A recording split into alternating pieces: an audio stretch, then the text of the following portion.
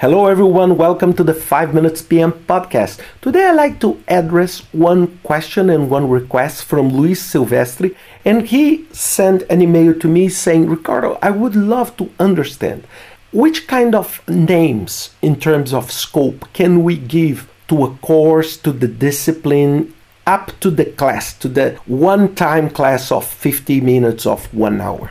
And then I said, this is very interesting. And the first thing I want to tell you is that when you break the scope or when you make a top to bottom or a decomposition process, it's not mathematics. There is not right and wrong. So you do that because if you have smaller pieces of work, you can manage these pieces well. So this is why we break a big problem into smaller pieces. So let me try to share with you how do I see that. So let's suppose a course, let's suppose an MBA in project management or, for example, my course, a graduation in chemical engineering. So you have 1 year, 2 years, 3 years, 5 years of studies. So this is what I would call a program. Why a program? Because a program is a set of projects that are interconnected because they related to each other while producing a benefit. Which kind of benefit? A benefit of transform myself into a chemical engineer or transform someone in an MBA graduate in project management, for example.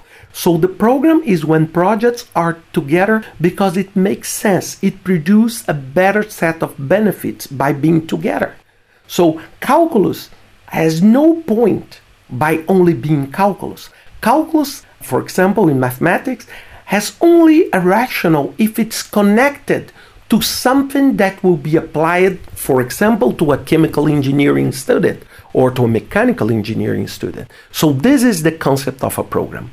So then this program, let's suppose my course was divided in 10 semesters, okay? 10 semesters, 5 years. So each semester with about 5 disciplines. So I would say that my course, my program was divided into 50 different projects.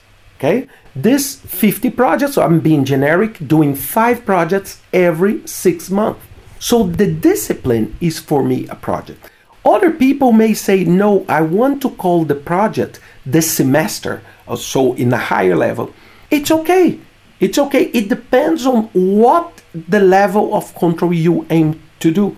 For example, for me, why I see the project as a discipline? Because the semester does not necessarily connect different things, right? The project connects a different content. So it's very, very important to understand that. But I would accept if you say that your semester is a project, but I would use the discipline as a project. But then this discipline, it's divided by a syllabus with different topics. And then you go up to the end. And what is the end? Is the class. A single class is what I would call work package. This is the work package, the smallest amount of work that you do in a project. I'm saying in terms of delivery. And then Luis asked me, but Ricardo, this class, it's not a routine? And then I say, oops, this is a very important thing. Maybe it has some aspects of routine for the professor, because maybe the professor would say that, okay, I do the discipline for 20 years, so I use the same kind of examples and the same kind of approach every year. This is acceptable. I know that today it's becoming very hard to do that because the changes are so dramatic that it's very hard that you can repeat yourself for 20 years and be still relevant. But okay, on this side, I would accept, okay, there is some aspects of routine. But this transform the project in a routine? No, because the project is to translate and to provide knowledge to the students. And for the students, this is something new. So this uniqueness for the student is the key pillar of each class being a single work package. And of course, I have never heard about someone that said, oh, I loved chemical engineering so much that I did the course 3 times. So usually people don't repeat, right? If they repeat, it's because They didn't learn enough, so the project was not successful, and then he or she had to do the project again, right? But the uniqueness is on the student and the knowledge. The uniqueness is not on the lecture of the professor, but it's in the full aspect. This concept I'm discussing using this very simple example is one of the pillars of a great project management.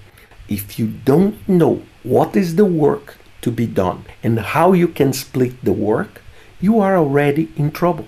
And this is what makes a project management successful. It's to know how you can break big problems into smaller pieces that you can manage, control, and execute properly. So I hope you understood that, and see you next week with another 5 Minutes PM podcast.